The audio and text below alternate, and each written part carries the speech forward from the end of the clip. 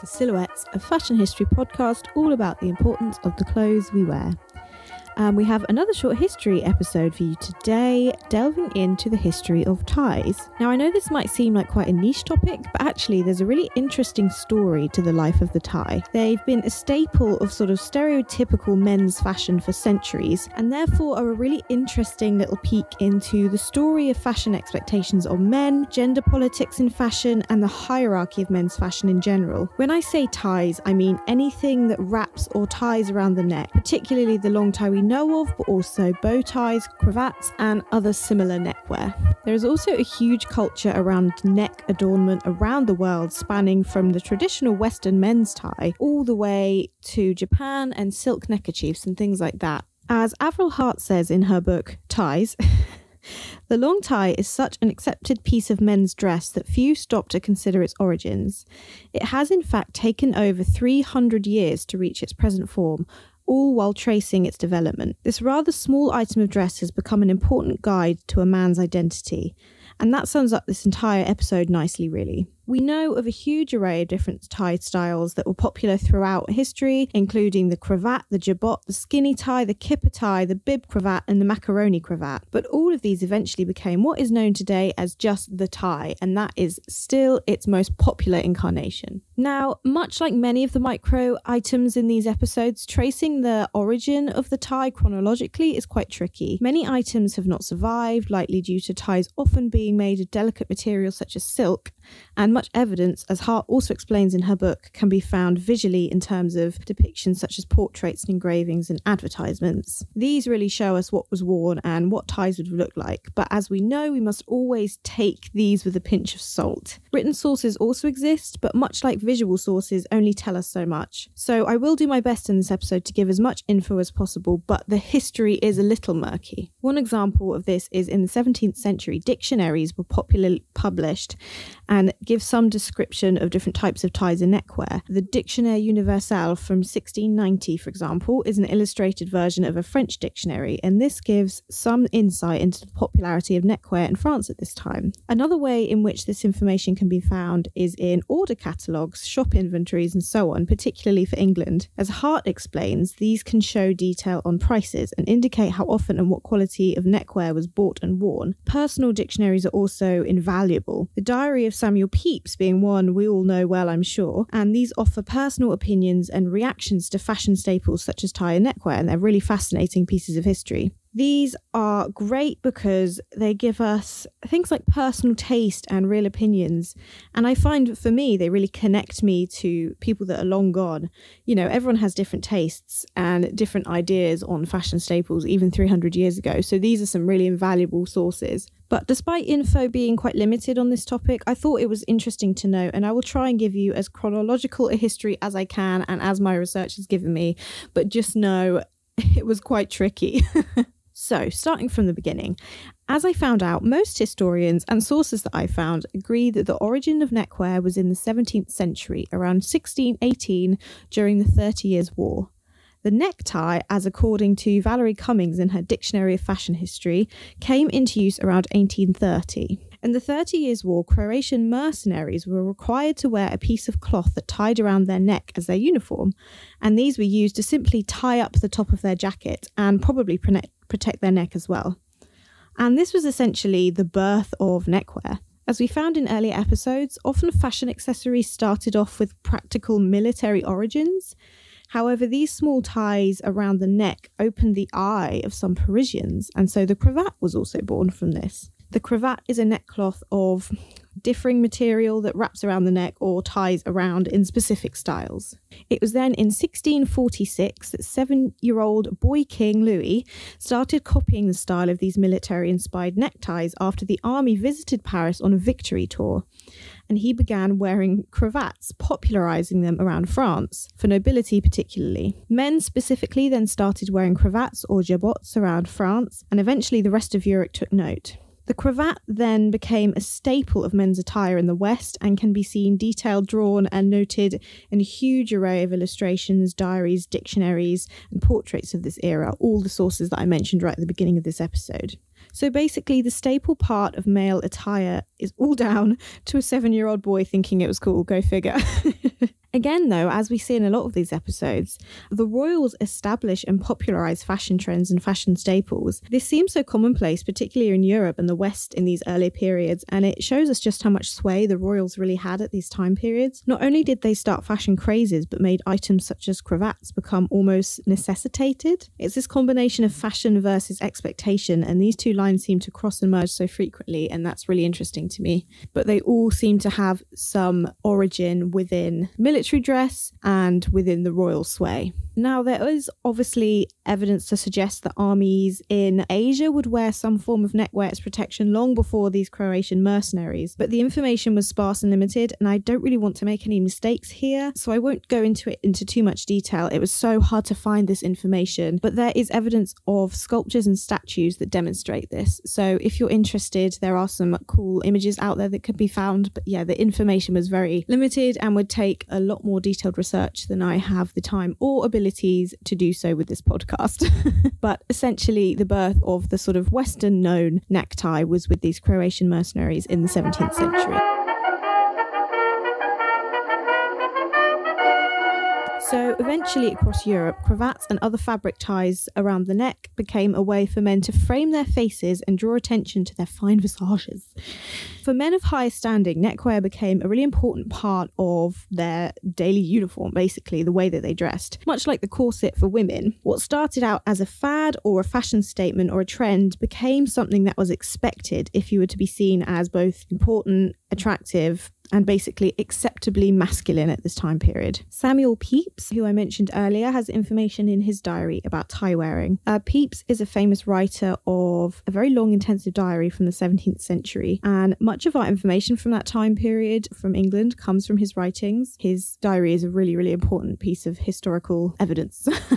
So I've mentioned it in this for that reason. But basically, because of his position in the Admiralty at the time, he moved in some very aristocratic circles, as Hart details in her book, and he was required professionally and socially to maintain a handsome and formal appearance. However, as he says in 1663, one morning he was unhappy because, "This morning, dressing myself and wanting a band, I found all my bands that were newly made clean so ill-smoothed and flung all on the ground, and was angry with Jane." In this instance, a band is any type of neckwear, perhaps a doublet collar or a cravat, or an attached shirt collar, basically an early form of neckwear. Clearly, though, the expectation was here that any sort of tie or neckwear was to be kept neat and well maintained and well looked after, and he was angry because basically he needed to probably go do something important that day, and his neckwear was not up to scratch. As Richard says in a book, Dress Codes, through our attire we announce who we are, what we care about, and where we belong. Very interesting. So this kind of sums it up and sums up why he was particularly upset about his neckwear being crumpled, because clearly this is a part of the masculine uniform of the time period that denoted who you were, what you cared about, and what position you had in society. Clearly neckwear and bands at this time had a lot of sway and a lot of importance. Now, cravats remained the most popular style for men for many years. In 1688, a man called Randall Holmes explains in his book Academy of Armoury and Blazon, cravats are the most important part of menswear, and it's something that he brings up often in this work. But moving on from the 17th century, and throughout the 17th century actually, the cravat developed into a huge amount of different forms of neckwear. The cravat was still widely popular, as the previous section suggests, but more elaborate designs started to merge alongside the classic cravat style. So not quite the tie that we know in terms of a long piece of printed fabric, but anything that ties around the neck formally. There was a fashionable type of band in the 1640s that emerged. This fell just short of the shoulders, lying flat on the chest in two broad bibs with squared ends and trimmed with a lace edging. There is also a miniature of a young man owned by the V&A by one Samuel Cooper from 1653 that shows a large plain white neckband with long tasselled strings. Neckwear gradually got more and more experimental, it seems. Also around this time period in Venetian fashion, the necktie in all forms, particularly the white lace cravat style, was a huge staple for men's fashion in Italy, particularly in Venice.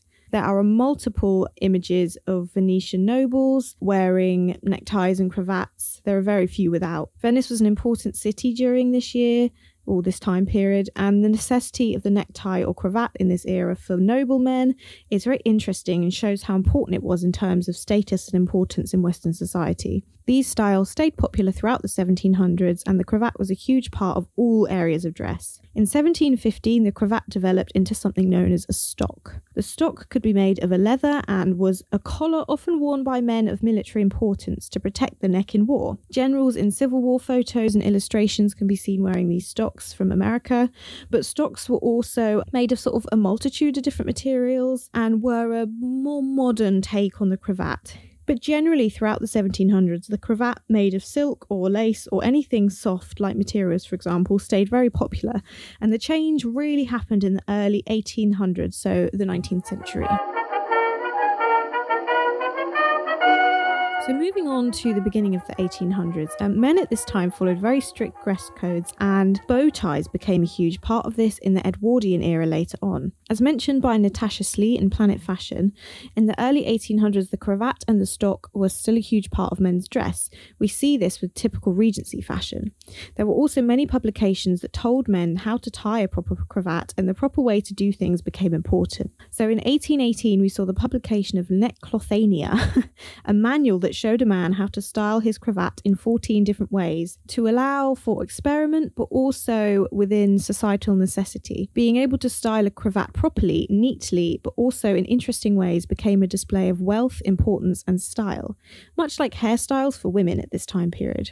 This was also the first ever documented use of the word tie as opposed to cravat, jabot, or band. And Neckclothania, what a name. We love to see it. So as we saw in the early eras, neckties were fashion statements and developed wealth and elegance. But with the development of the Industrial Revolution, many then wanted ties that were easy to wear and most importantly quite safe, because they had become such a staple in men's attire, and a lot of men were getting, men of importance were getting more physical jobs with the Industrial Revolution. This was something that was quite important to them, and they didn't want sort of frilly, lacy things that could, get in the way and be dangerous. The Industrial Revolution really peaked in the early 1800s and ended around 1840, 1820, that kind of time period. So it was sort of directly after that Regency period, which, as we found out before, is much shorter than you think, where these fashion items were becoming much more practical with, the necessity of a changing world. At this point, I'm really speaking about England and the West, because that is where a lot of the information I could find on the development of ties was around. I'm sure around the world there was perhaps similar things, but I really did find that quite difficult to find. And when I was looking up the history of ties and neckties and neckwear, it was very Western centric. That's probably because the tie and the suit and very strict sort of neat dress codes were necessitated in the West and in England and France and America specifically. So I think that's just why it was very centered to this part of the world, because our dress codes at this time period were so strict and really, really included ties as such a big part of that, and bow ties later on, as we'll see. Anyway, as I was saying, a silk ruffled neckerchief was not useful for manual labour, obviously,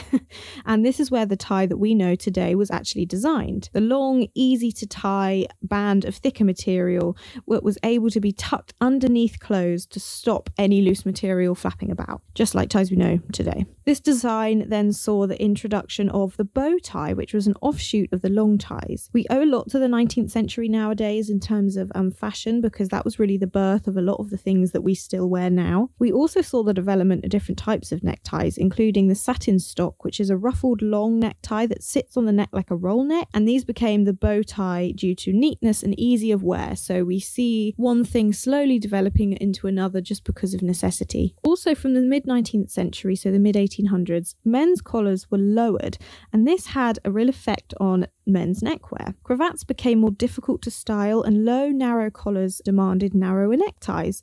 When you see the illustrations of men from the 17th century and a little bit earlier, the collar of the shirt is so high and goes almost to the chin, basically. But that slowly lowered and became the collar that we know that sits at the base of the neck. It was from this period on that the term necktie was apparently applied to looser, floppier bows that were worn, and silk was also used more often, and this is where the ascot started to make an appearance, in fact. Now, into the late 19th century, ties and neckwear had become a staple item of fashion for men and were just, as commonplace as wearing your socks. This came alongside, in England particularly, the generalized sort of societal expectations on correct dress and general etiquette. This is where snobbiness of ready-made ties and ready-made ascots began growing, and this really lasted. Sidney Barry, in his booklet Clothes and the Man from 1951, gives a warning about the do's and don'ts for well-dressed men. He says, avoid wearing a bow tie with a stiff double collar. This indicates the bow is ready-made. Now, we'll get into the 20th century and the mid-century soon, but I think the fact that this is from the 50s and this snobbiness began in this Victorian era of snobbiness and etiquette is really, really interesting and shows how important the tie was for such a long period of time. But generally in history, and for this period in particular, there was little space for experimenting in men's fashion, really. Typically, as we are seeing here with the Victorian tie. The well-dressed man is an important one in society, it seems, and is something we see even really today. It's very rigid, actually. We associate importance and wealth with a male who is dressed formally and crisply, and this probably started with this really, really early expectation in the West of those like Samuel Pepys and sort of really turned into a wildfire by the Victorian era. Now, obviously, that's not true at all. You don't have to be crisply dressed in a suit to be an important person, and you certainly don't have to just be a man. It's just still a thing we sort of hold on to in society for a lot of people, and it's really interesting to sort of note where this came from, and this idea of suits versus importance really started at this time period, and the tie is such a big part of that, and there's so much nuance within the tie that I didn't really know about before, and it's really quite fascinating. Moving on to the 20s and 30s, and within a similar vein, I want to talk about the idea of androgyny in fashion in the 20s and 30s. This is an era that we saw, within wealthy circles at least, a great deal more experimentation between genders and gender identity, and the rigidity was watered down ever so slightly, and it's quite exciting. Ties became a part of female-centered androgynous fashions around the world, and not just in the West either. Of course, in America and Europe, we have individuals such as Louise Brooks and Marlene Dietrich who wore typical men's suits and sort of turned this into a more experimental side of fashion, and the suit and the tie was no longer just something that men could wear. The gender boundaries were still there, obviously, and I don't want to forget about that, but this was 100 years ago, and ideas of gender identity were still developing, so it's really interesting. But these women wore men's suits and allowed ties particularly to become a large part of their experimental fashion. After this, we see in the 40s and 50s neckerchiefs and cravats become a part of women's general silhouettes. Think of wartime workers in their uniforms. They often had ties, as well as Langurs, for example, who wore knitted jumpers, cords and ties. Also in SWH uniforms, a plain knotted tie was seen as an important part of this distinctive uniform, even in the First World War, and this may have ignited the previous idea of androgynous fashion developing. There's a great book called Great War Fashion by Lucy Adlington that talks about this, but also think of the typical 50s teenage look a la Grease. It is usually a large poodle skirt, a Bardot top and a silk necktie. But back to the 20s, this was kind of the birth of the tie sort of developing and becoming something a bit more interesting and being able to be experimented within different circles and not within such strict gender boundaries. In China, for example, this was something that was also experimented with in this time period. A woman named Dr. I'm going to probably get this wrong, Xuan Xuan, obstetrician at the Guangzhou Nito Hospital, I hope I got that right, posed for the Ladies magazine in 1930 wearing a suit, shirt and a tie and a tailored skirt with her hair in a very sleek bob. This is referenced in Changing Clothes in China. In China, actresses and singers also often wore men's suits and ties at this time period, and in the 20s and 30s in China, ties were not seen as high formal wear. They were experimental, fashionable looks for individuals who wanted to try different styles. But clearly we are seeing gender identity being experimented at this time period with around the world, particularly for, you know, people on screen and sort of people who are maybe famous. I use that term loosely, but for, you know, high society people who have the opportunity to experiment with fashion around the world, they are, and that's fascinating. And And you know what's interesting? It's really not too dissimilar today. We still see people who experiment with gendered fashion as part of a certain distinct group, and formal wear or workwear for cis white men particularly is still very rigid even 100 years later, and we still associate so many things that we associated then with the suit and with the crisp, well-dressed typical man even now. The 30s actually is really interesting in terms of this idea of the suit and tie, particularly the tie, because they had a real change at this time period for men particularly. Gender experimenting aside, I'm going to go back to just the kind of really strict idea of man suit and tie because really that's a huge part of fashion history, and that's, just the way it is. But yeah, think of the 1930s New Yorker, for example. The short shirt, the wide tie, and the fedoras is a really iconic image. Ties during the 30s were shorter due to the shape of men's trousers being much higher, with a thicker waistband and a higher waist shape. This was a very Art Deco inspired style, but waistcoats were also very popular in the 30s, meaning ties did not need to be so long, as they would have been mostly covered by the front of a waistcoat. The more you know. It wasn't a fashion in terms of taste and style, but one of necessity almost, as we're seeing in the past as well. I mean, more experimental designs of different materials and styles developed later into the 40s, and the designed tie became quite a staple. But in the 30s, it's very interesting to see this kind of wide, short tie that's become quite romanticized now as a really cool, interesting piece of men's fashion that isn't just worn by men either. Actually, it was just made that way because it looked better with the other clothes. Though probably our most iconic image in the West, particularly surrounding the tie, is of the 1950s man, particularly in the USA, but this look also inspired looks around the world in Italy and in France and elsewhere. Think of Sinatra and Bing Crosby and those kind of icons. And I think this is where the age of the tie that we know now really became cemented, and the design hasn't really changed a great deal since. In the 50s particularly, the expectation for men was to dress very sharp. Again, we keep seeing this coming back.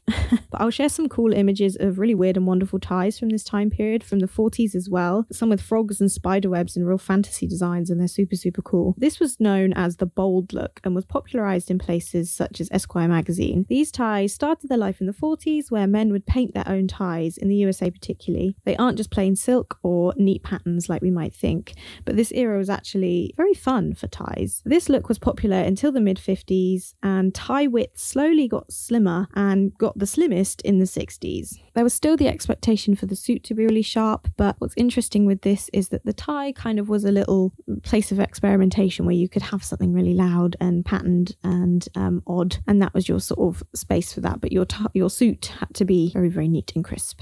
Obviously, as with everything, this wasn't the case with literally everybody on the planet at this time period, but, on the whole, in terms of societal expectation and what was seen as making you important and all that kind of stuff. Obviously in the 50s, geometric patterns and shapes became popular, and sort of loud, wild patterns and designs in the 40s. But in the 60s, these became block colours or different, neater designs in the 60s, kind of going with that, the vibe of the 60s that we know, even furniture did, for example. It was all very neat block colours, which I like that, but I think I would have missed the the loud patterns of the 10 years before. But ties were still a huge staple for men's fashion and for women too, but not the sort of shape of the tie that we really know. Like I said, it sort of was cravats or little neckties or sort of more little soft silk things rather than the long necktie. In the 40s, it was uniform that still had ties, and that was a huge, huge part of it, but not so much in terms of day-to-day casual wear. You did have some women's suits in the 40s and 50s that have ties, and these are really cool, but they're fewer and far between than outfits without. But in the 70s, ties basically got huge. This was known jokingly as a kipper tie, and this is that classic ridiculous 70s tie that I've seen images of. Have a look at the kipper tie if you don't know what I mean. You'll have a great day. But they're just really wide and really long, and they're huge basically. I suppose they go with the flares. I don't know. I feel like the 70s was just wild time for anyone wearing clothes. But obviously into the 80s and 90s then they became thin again. But they also became quite fun again. I didn't mean that to sound so uncool, it just came out that way. I own a few ties from this time period. I have lots of Disney ties. I have one that's just covered in dogs, one that's covered in Labradors. They're really cute and they're really fun, and they're often silk ties, and they're not printed on, but they're actually stitched in the patterns. But basically, this is where the mix of formal fashion and fun ties kind of developed, I think. For some reason, the long, typical masculine silk tie was no longer a part of women's dress, and this really seemed to die out a little bit, at least after the war. The shape of ties also changed. Some were long and thin and squared at the edge, whereas some were shorter and fatter with a pointed end. In the 80s and 90s, it just kind of became a bit of a free-for-all, really, and the kind of structure of the tie wasn't quite as rigid, and you could sort of do what you want as long as you were dressed well, and the tie wasn't too far. I don't know what too far would be, but in terms of an 80s and 90s point of view. I do definitely think ties have become less of a staple now, think sort of post-80s, but there's still definitely something associated with sharp dressing. As I said, formal attire and uniforms will always have a tie pretty much. So clearly we still in society, in the West particularly, but all over the world too, I think hang on to that association of the tie as making a man's outfit smart and complete. Weddings, for example, in court, for teachers, is still such a staple, and all because of the fancy of a 7-year-old boy who just thought something was cool. Anyway, to finish, I hope this was an interesting episode. I know what's most fascinating for me was looking at the origins. So many fashion staples have military origins, as I'm finding out with my research for the short history episodes, and that's really interesting. I definitely didn't expect the tie to have that origin. I don't know why, I just didn't associate those two things. I don't know what I thought, but yeah, it just wasn't something I associated. I also found it really interesting thinking about gender identity in fashion and gendered expectations, because obviously the story of the tie is a big part of this and includes suits. And these are things that are seen as much more typically masculine or to be worn by men in the stereotypical sense, obviously. And that's something I think I definitely want to explore more. If that's something you think you'd want to hear more about, gendered expectations in society in terms of fashion, do let me know on my Instagram. It's @silhouettes podcast. I'd love to hear from you. I think it's quite a promising train of thought too. So we'll see where that goes. But anyway, I hope you enjoyed this episode. I'll be back for one more short history episode after this, and that will be the short history of tattoos. So keep your ears open for that, as it's a good episode and quite interesting, as I hope they all are. On that note, thanks so much for listening and stay fab, everyone. See you in the next one.